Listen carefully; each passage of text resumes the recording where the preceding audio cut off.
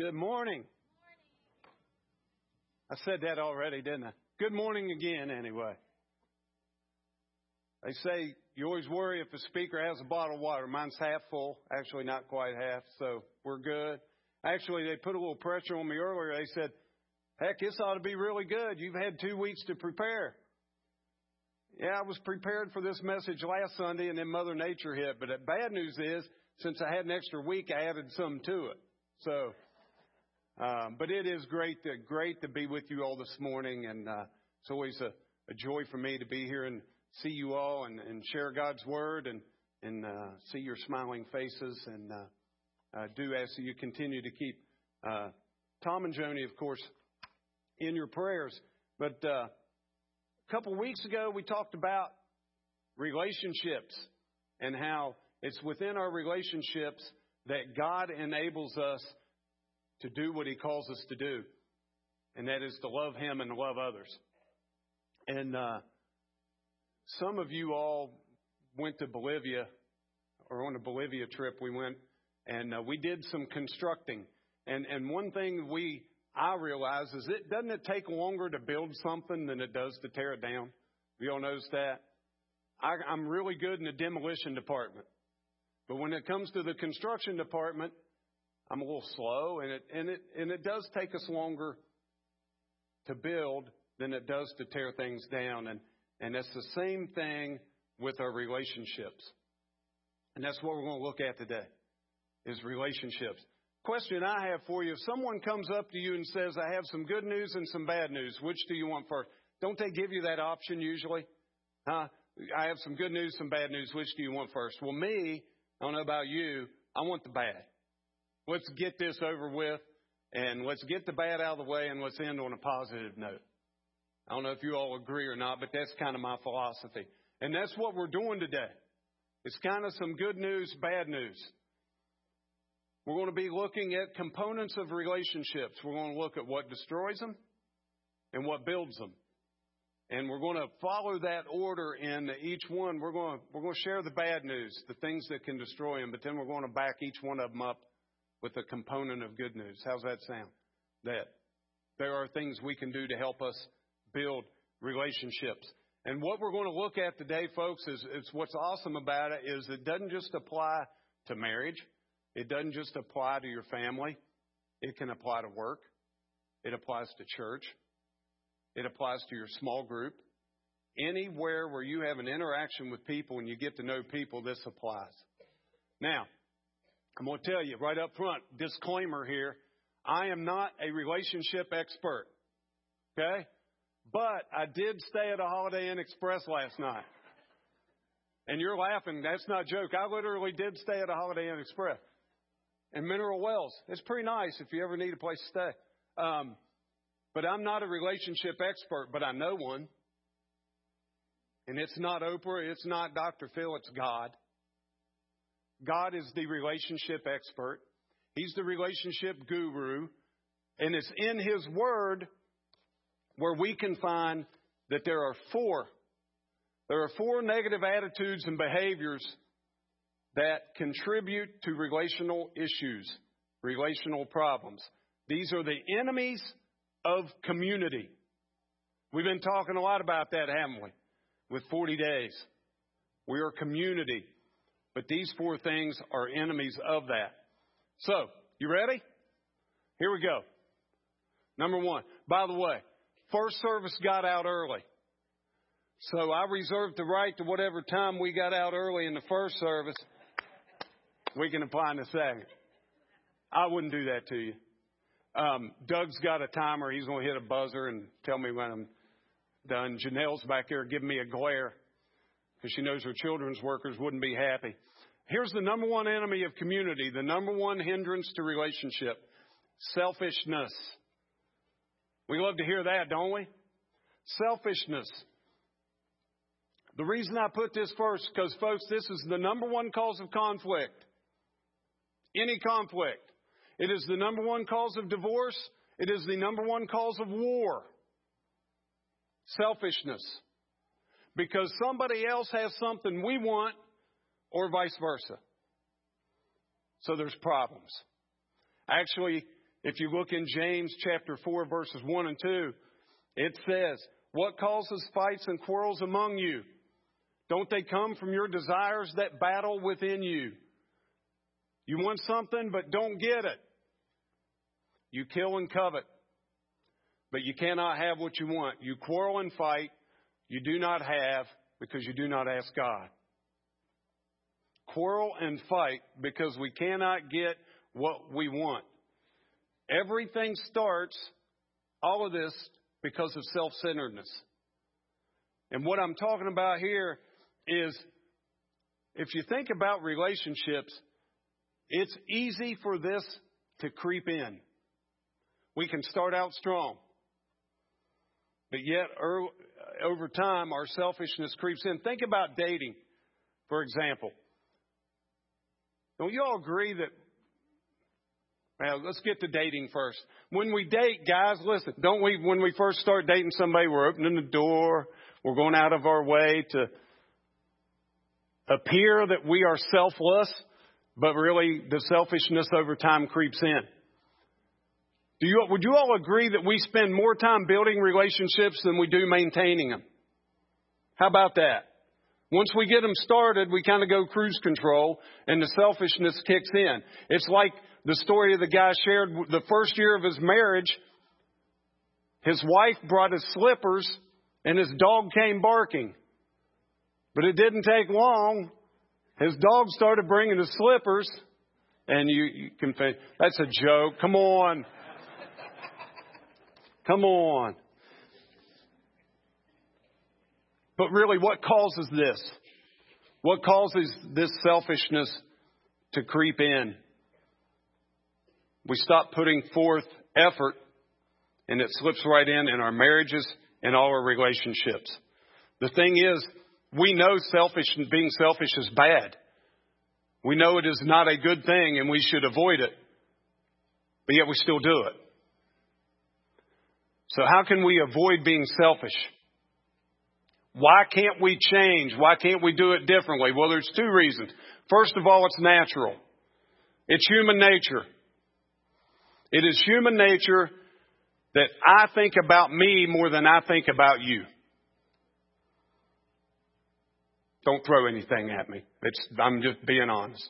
It's natural that we think about ourselves before we think about others. And if you're truly honest, that's probably the case in a lot of times. It's natural, but it doesn't make it right. My needs, my interests, my hurts, how I feel, how I look, who hurt me, that's my focus. And when we're selfish, that's all that matters. Wake up every day worried about me. It should be reversed. So it's a natural thing, but it doesn't make it right. The second thing that deals with this is the reasons we have trouble being selfish is it's cultural. We hear it every day, don't we? You're number one. You got to take care of you. Right? How many times have we heard this one? When we're facing a situation or we realize we were being selfish at times and we talk to someone about it, but they always follow it up with, well, you know what? Sometimes you just got to do what's best for you. Right? We've heard that one, haven't we? But is that really right? But that's the message culture sends us. So it makes conquering this selfishness really, really difficult. Most everything we see in here tells us to focus on ourselves. And it cannot build relationship. It eats away at them. Proverbs 28:25 says selfishness only causes trouble. It's like the old phrase, coaching phrase. You all know me, know I'm a sports guy, so I got to throw a sports. It's like the old coaching phrase, there's no I in team. Right? Well, what we realize is when we're selfish, it destroys. And you think about a team who has a bunch of individuals focusing on themselves. We see it on the NBA. We see it a lot in professional sports. Teams, it's why the San Antonio Spurs average age is like 85 and they still win NBA titles. You know why? Because they're a team. There is no selfishness amongst them. And they conquer the opponent because they're together. It's the same thing here. But selfishness wants to creep in.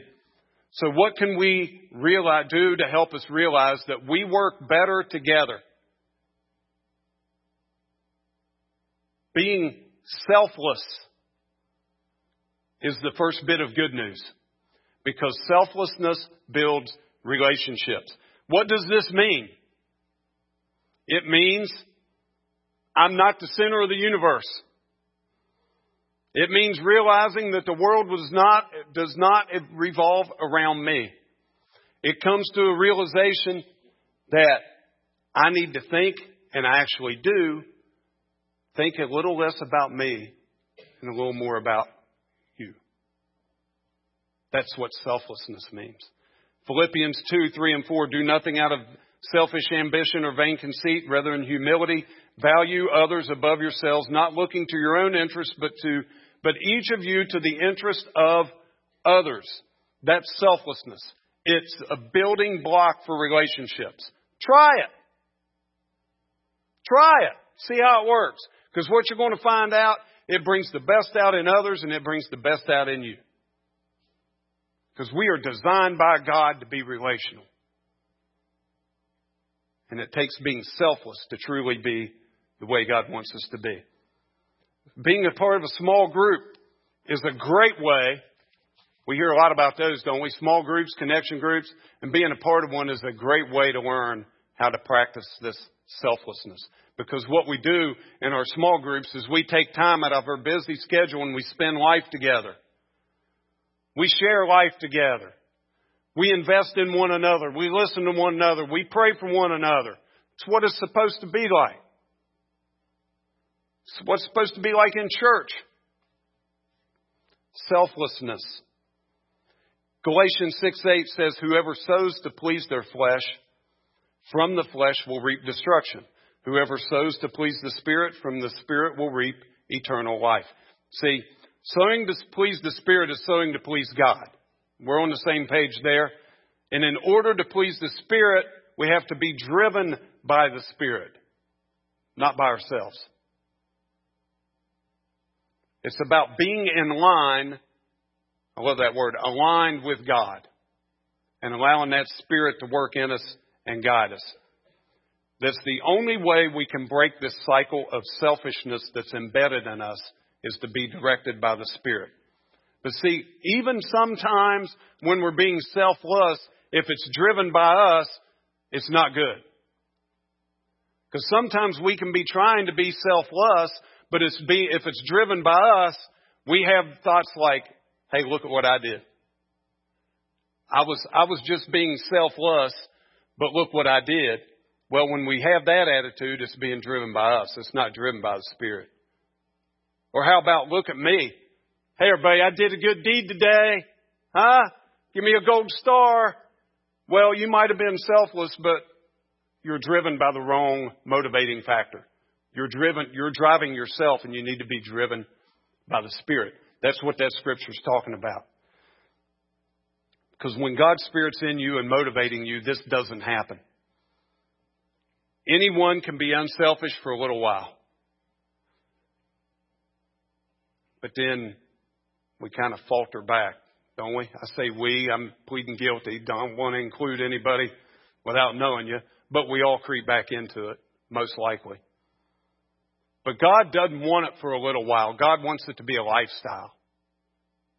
He wants selflessness to be a way of life for each and every one of us. And the only way it can be is if we grow into His likeness and be driven by the Spirit. Because when we do it on our own motivation, here's the second bit of bad news. It leads to another. If we're self-motivated, follow me, it leads to our second obstacle of relationships. Pride. We love that word, don't we? Pride. Pride destroys relationships. Proverbs 13:10 says, where there is strife, there is pride. It's a problem. It causes turmoil. It causes disruptions. It causes arguments. What does pride look like? We can all probably think of pride looking differently because it has many faces. It can appear in many forms, like being critical of others, comparing yourself to others, being judgmental. How about this one? How about having shallow relationships to where we keep everything superficial and never let anyone get close to you? Keeping them at an arm's length. We use humor to keep it all shallow, not letting it get too deep, maybe faking it, wearing a mask like we have it all together. Folks, that's all pride. Every bit of it is pride. How about this one? Do we find it difficult to say, I'm sorry? I've said that so many times to my wife, she doesn't even listen anymore. Do we have trouble saying, I'm sorry? Folks, if we have trouble saying, I'm sorry, it's a pride problem. Because to say we're sorry is admitting we're at fault. And we struggle with that. I do. So we got pride. But here's the good news. God gives us an antidote, a fix, if you will, to the pride problem. And guess what it is? They haven't put it up there yet, have they? How about this one, folks? This relationship stuff's easy. If you just hear me out, you're going to figure it out. This is all easy. The second fix, the fix to pride is humility. Isn't that one easy? Being humble. But it's a fix because humility builds relationships. 1 Peter 3:8. Finally, all of you, be like-minded, be sympathetic, love one another, be compassionate and humble. All five of those things. Look at that. Let's look at those again. Like-minded, sympathetic, love one another, compassionate and humble. All five of those are excellent components for relationships. But I'm going to theorize here. This is my own personal opinion. I think they all hinge on the fifth one. I think they all hinge on humility. And man, what a model. You look at that verse. Can you put that back up there again? I'm sorry. 1 Peter 3:8. What a model for families. What a model for our small groups, our churches, any relationship we have. Isn't that beautiful? Those five components. Man, if we can just follow that. But we can't do it if we don't start by being humble. One of my favorite verses in all of Scripture is Micah 6:8. It says, He has shown you, O mortal, what is good. And what does the Lord require of you? To act justly and to love mercy and to walk humbly with your God. Walk how? Humbly. With who? God. Him first. That's how it starts. That's the key. So the question is, how are we doing? How are we doing? We doing good? Not so good? It's not easy, is it? But it's a goal. It's something we should strive for and put into practice. But it's really, in case you don't understand this, let me make something really clear. This can only happen when we let Jesus Christ into our lives and let Him control us. It's the only way it can happen. A relationship with Christ. Ephesians 4:22 and 24 says, You were taught with regard to your former way of life to put on your old self, which is being corrupted by its deceitful desires, to be made new in the attitude of your minds, and to put on the new self, created to be like God in true righteousness and holiness. How do we become a new person that he's talking about here, Paul's talking about? We give our lives to Christ. How do we think differently? Spend time with Jesus. Spend time with Jesus, folks. Who better to hang out with? I mean, really. He's our model. A friend of mine, well, I haven't talked to him in a long time, but Billy Donovan, who is now the head coach of the Oklahoma City Thunder. He's an NBA guy now. But he was the head coach at Marshall University. And I went down and worked a basketball camp when he was the head coach at Marshall.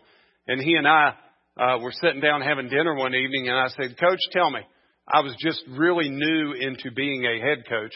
And I said, what is your number one piece of advice for me getting started in coaching? And he said, it's the same thing that I would tell you about life. And he said, I'll never forget it. He said, surround yourself with positive people. Man, it's huge. It's huge, folks. Because listen to me.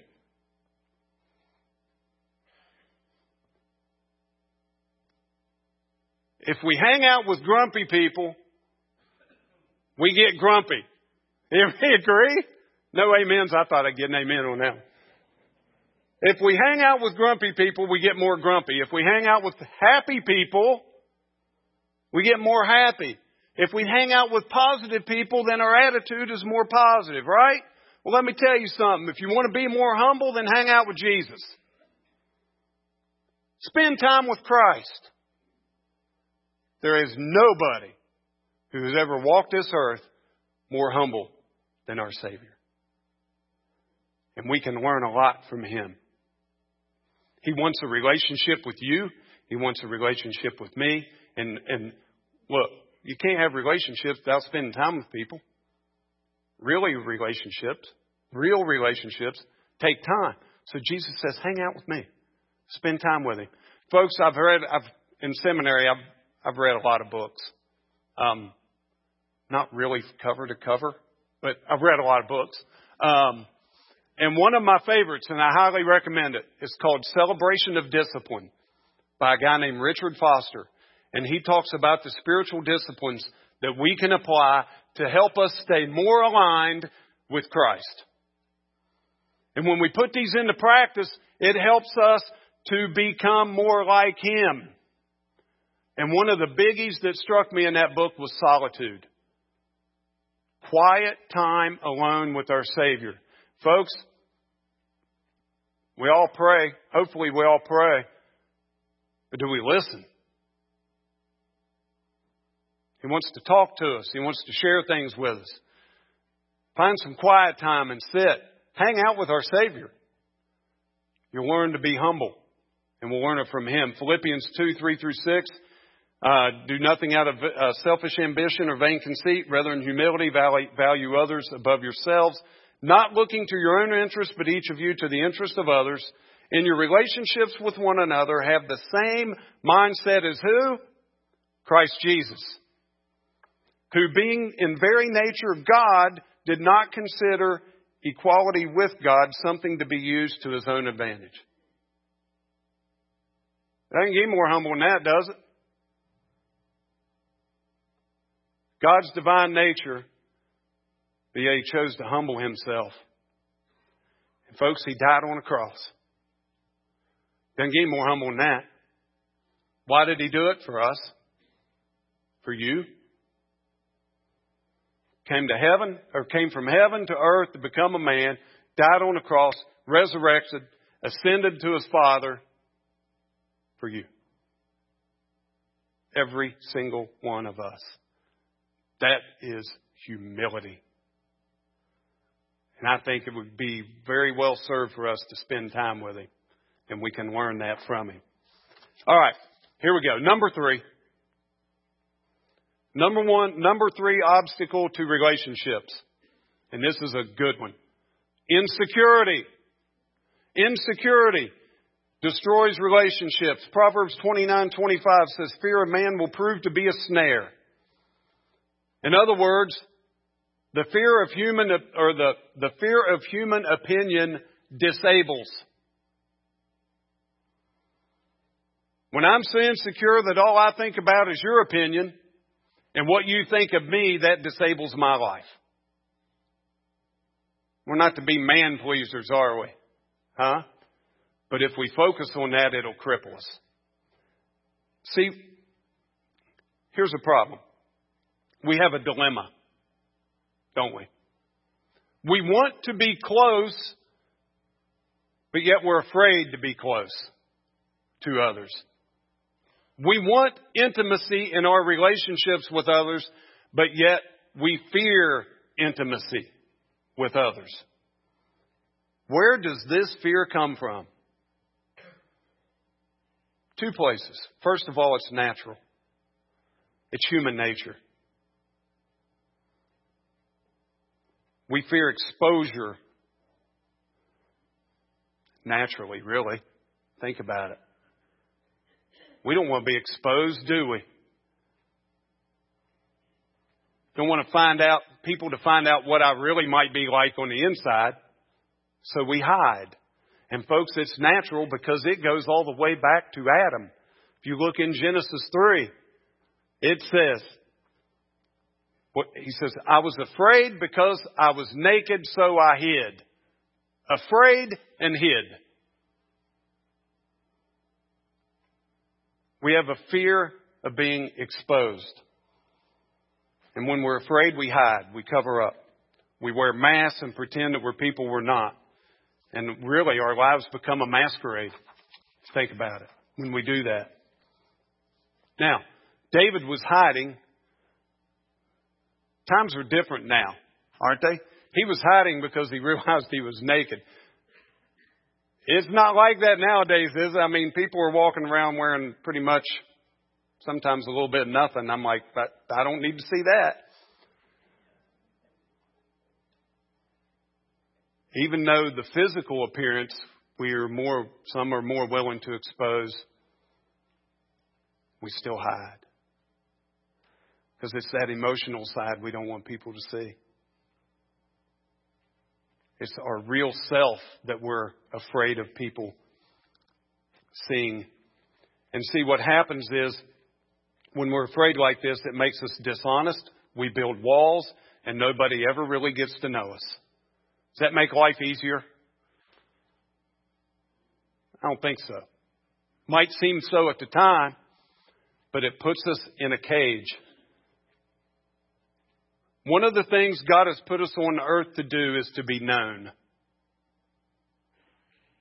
Fully known.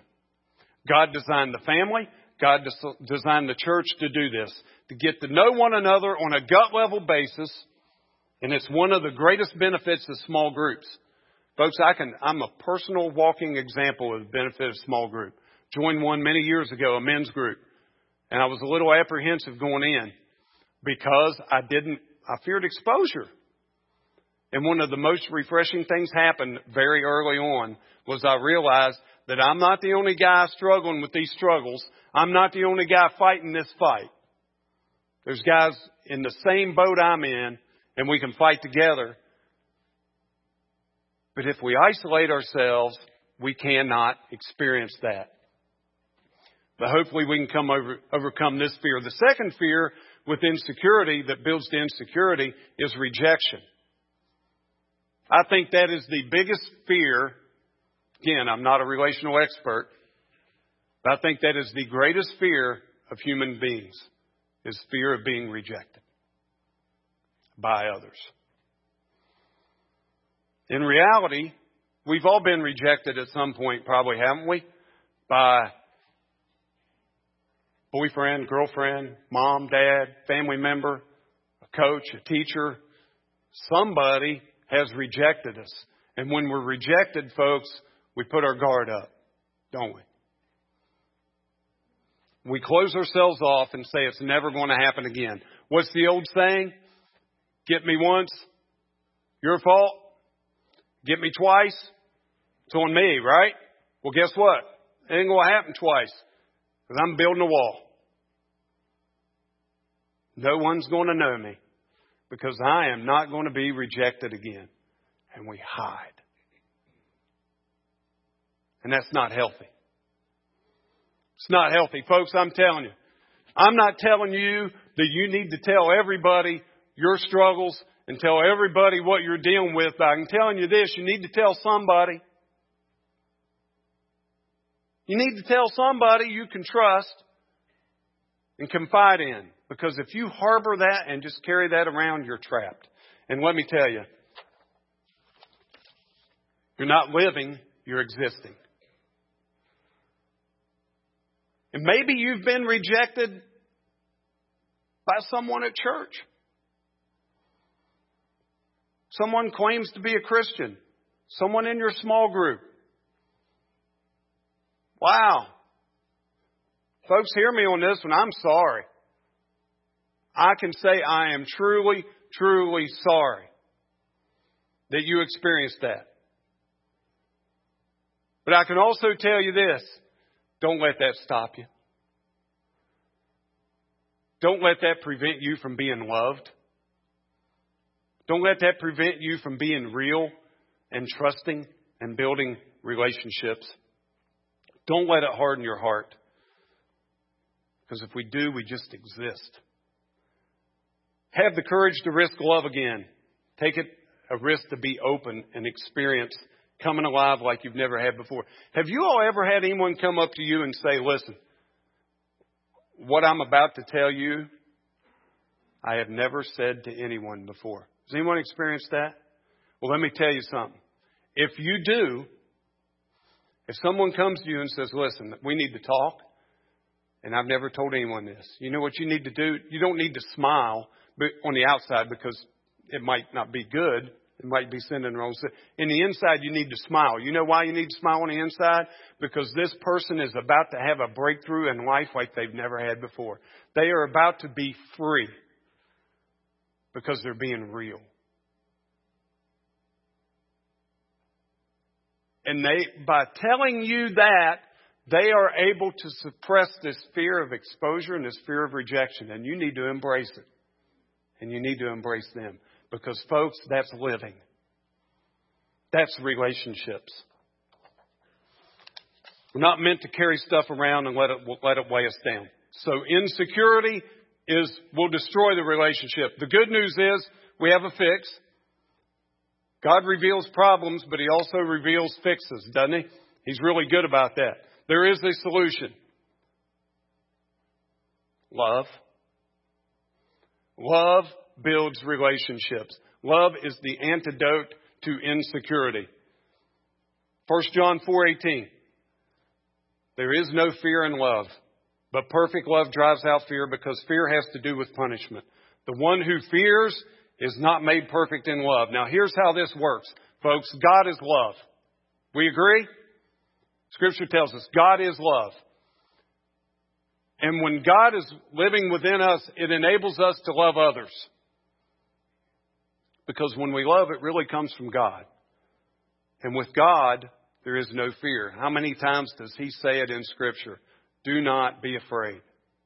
Do not fear.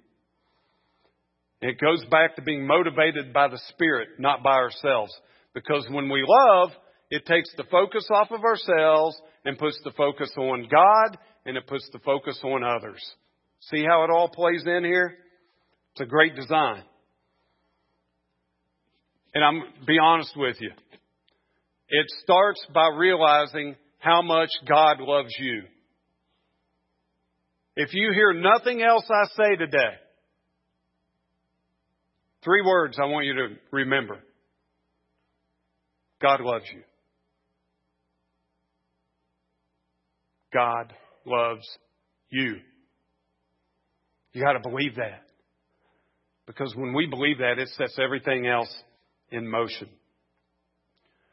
We don't have to, no longer do we have to try to live to impress others. How freeing is it to know you're loved by God? I hope you know what that feels like. If you don't know, I hope you do today. I hope you come to the realization that God loves you, because it'll be a freeing experience like you've never had before. No longer have to worry about impressing others or being rejected by others. When we realize we're loved by God, it's all that matters. And it drives everything we do. Don't have to impress other people. Don't have to worry about being rejected or exposed, because God loves us. And I hope that hopefully we all realize that. 1 John 4:15 and 16 said, if anyone acknowledges that Jesus is the Son of God, God lives in them and they in God. And so we know and rely on the love God has for us, God is love. Whoever lives in love lives in God, and God in them. See, folks, let me tell you something. You can take the first step right now. You can take the first step right now by starting a relationship with Jesus Christ. And it's very easy. All you got to do is believe. Believe that He is the Son of God and He died for you and He conquered death. If you haven't done that, I pray that you do that before you leave today. Change your life forever. Change your life forever. Because that's where it all starts. Because when you say yes to Jesus, you're saying yes to a kind of love that can kick fear in the rear end and out of your life.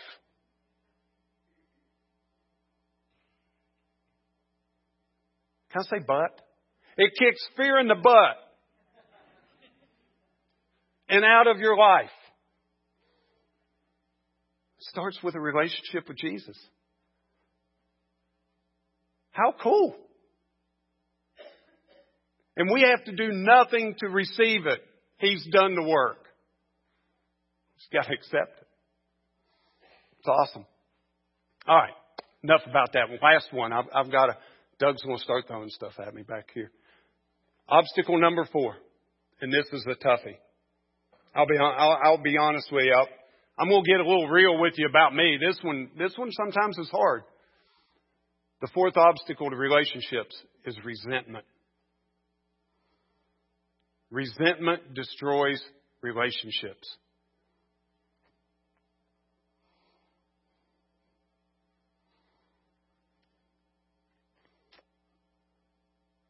Let's get real.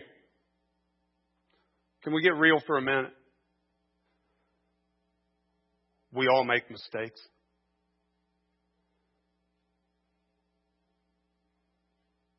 Contrary to what I am not perfect. And neither are you. We don't bat 1,000 in life, do we? We make mistakes.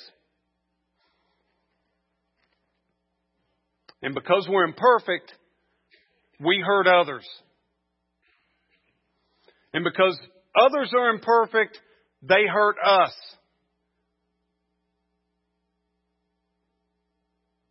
The key thing to think about is not if and whether or not we're going to be hurt. It's going to happen. And you're going to hurt people. Hopefully not on purpose. It just happens. We mess up. The key issue is, what do we do with the hurt? Do we take this hurt and allow it to make us better? Or do we take this hurt and we allow it to make us bitter, resentful? Because here's what happens. When we are resentful, we carry around a grudge and it weighs us down. Look, somebody hurts you and you're resentful toward them, they could care less. They might not even know it. And it doesn't affect them in the one bit, but it affects you. It weighs you down. Psalm 73, 21 and 22 said, when my heart was grieved and my spirit embittered, that means resentful, I was senseless and ignorant. I was a brute beast before you. Folks, resentment is never the right response. It builds up in us, and in the long run, it cripples us. It's really worthless. It accomplishes nothing. And the only thing it really accomplishes is that it clouds our vision and it negatively impacts our attitudes and our actions toward others. It's a big deal. It's a big deal. So, what do we do about it? This is easy. We're going to end on an easy one. Okay? What's the antidote, the fix to resentment? Forgiveness. Forgiveness. I'm done. We can end on that, right? We got this down pat. This is the easy one, right? No, it's not easy, is it? Really, folks, if we're honest, if you can get real with yourself for a second, if we're really honest, we are all still allowing people from our past to hurt us in the present. Because we carry around resentment and grudge. and it weighs us down. You need to realize the past is the past, and every time we hold on to that grudge, you know who's getting hurt? You. You. But God tells us something different. God tells us we need to forgive. And He says you have to let it go. Do others deserve your forgiveness? No. They don't deserve it, do they? Maybe we ought to back up and ask this question. Do we deserve forgiveness from God? Nope. Guess what? Does it anyway, doesn't it? Through His grace and through His mercy, He is able to forgive us. And folks, when we're aligned with Him, His grace and His mercy is supposed to flow through us to others. And that enables us to forgive. And when we can do that, it frees us. And our relationships are restored and they get stronger and better. Ephesians 4:31 and 32 says, get rid of all bitterness, rage and anger, brawling and slander, along with every form of malice. Be kind and compassionate to one another, forgiving each other, just as in Christ Jesus, God forgave you. Resentment turns our hearts into a desert, folks. It dries us up spiritually and emotionally. We get stuck in the past and we can't go on in the future. We may think we're going in the future, but we're not. We're just kind of stuck. God has some great news for us. In Isaiah 43 says, forget the former things. Do not dwell on the past. See, I am doing a new thing. Now it springs up. Do you not perceive it? I am making a way in the wilderness and streams in the wasteland. It's us. He gives us a way.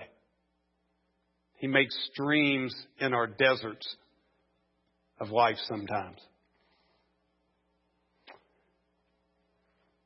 We've all had relationship disasters at some point in time in our life.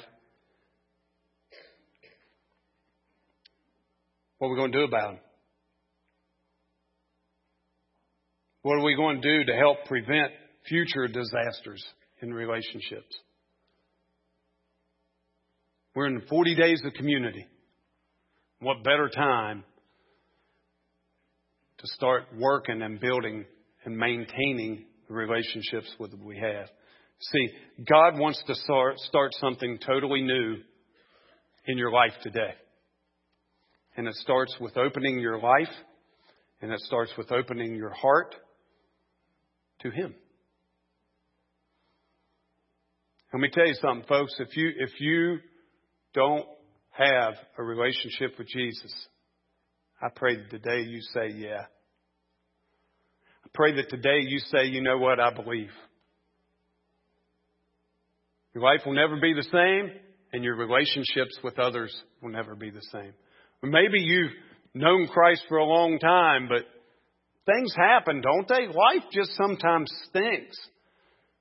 And things happen and we get stuck. And we focus on us. We pretend that I don't need other people in my life. Really? I don't like people. Leave me alone. We say that, but then if you look on Facebook, it's these same people blowing it up on Facebook. The truth of the matter is we thrive on it. We thrive on relationships with others whether we want to admit it or not. We need them. And to really make them right and to really help us in our walk and in our love for others starts with Jesus. Spend time with Him, as I said earlier. I don't want to rehash my whole sermon. Matter of fact, I might not be invited back if I did that. Starts with us being aligned with our Savior and spending time with Him. So I pray that as we're going to get ready for a response song, that you'll think about that and you'll reflect on it. Let's go to the Lord in prayer. Lord, we thank you. We thank you that you care about us. We thank you that you don't just tell us the bad news. You tell us the good news. You give us a way. And Lord, we thank you that you love us enough that you sent your Son to be the way, the truth, and the life. And I pray that if there's anyone here that does not know Jesus, that has not experienced that love, that today is the day they would say yes. And I pray if there's anyone here, Lord, who's just struggling, selfishness creeped in, or insecurity, or resentment, any of these things that hinder our relationships has creeped in, I pray that they would turn to you now and just surrender to you and your love. It's in Christ's name we pray. Amen.